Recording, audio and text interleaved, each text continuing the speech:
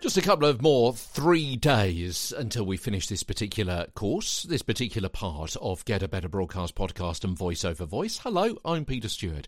We've been talking about the speed of the read, and more specifically over the last couple of 3 weeks about the pauses in speech and when you can use those for better effect with your presentation. Today, just a bit of a sidebar about pod fasting. Obviously, you've heard of podcasting. Pod fasting, though? Yeah, this is when listeners play back your podcast really fast, perhaps 1.5 or even twice the originally recorded speed, or 2x speed, as sometimes it's referred to as.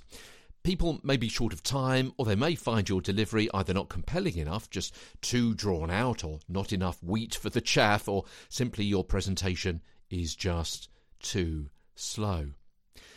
The podcast player removes the micro pauses in and between the words without affecting your pitch, so you seem to speed up without sounding like Mickey Mouse, Alvin the Chipmunk, or Pinky and Perky. There's a couple of references there for the kids.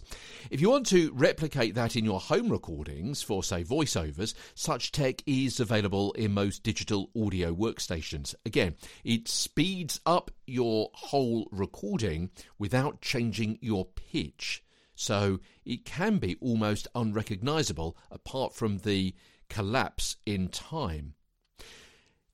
In your DAW, your DAW, your digital audio workstation, you usually find this setting by selecting the audio you want to speed up and then a button called something like Remove Silence or Truncate Silence, and then setting parameters for what you want to be considered as silence, that is the loudness and the duration. You don't want to eliminate all silence because that'll sound completely unnatural, but you may want to reduce those silences by a percentage.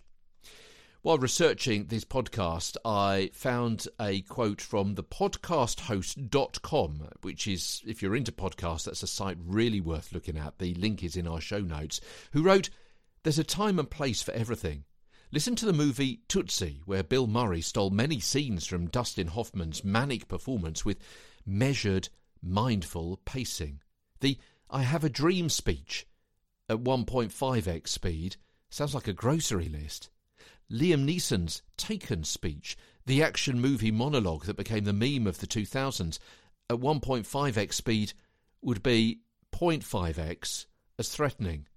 So be careful that you want people to consume your content at the speed you wanted them to consume it. So consider the careful use of your pace and your pausing when you originate the recording in the first place." From London, I'm Peter Stewart.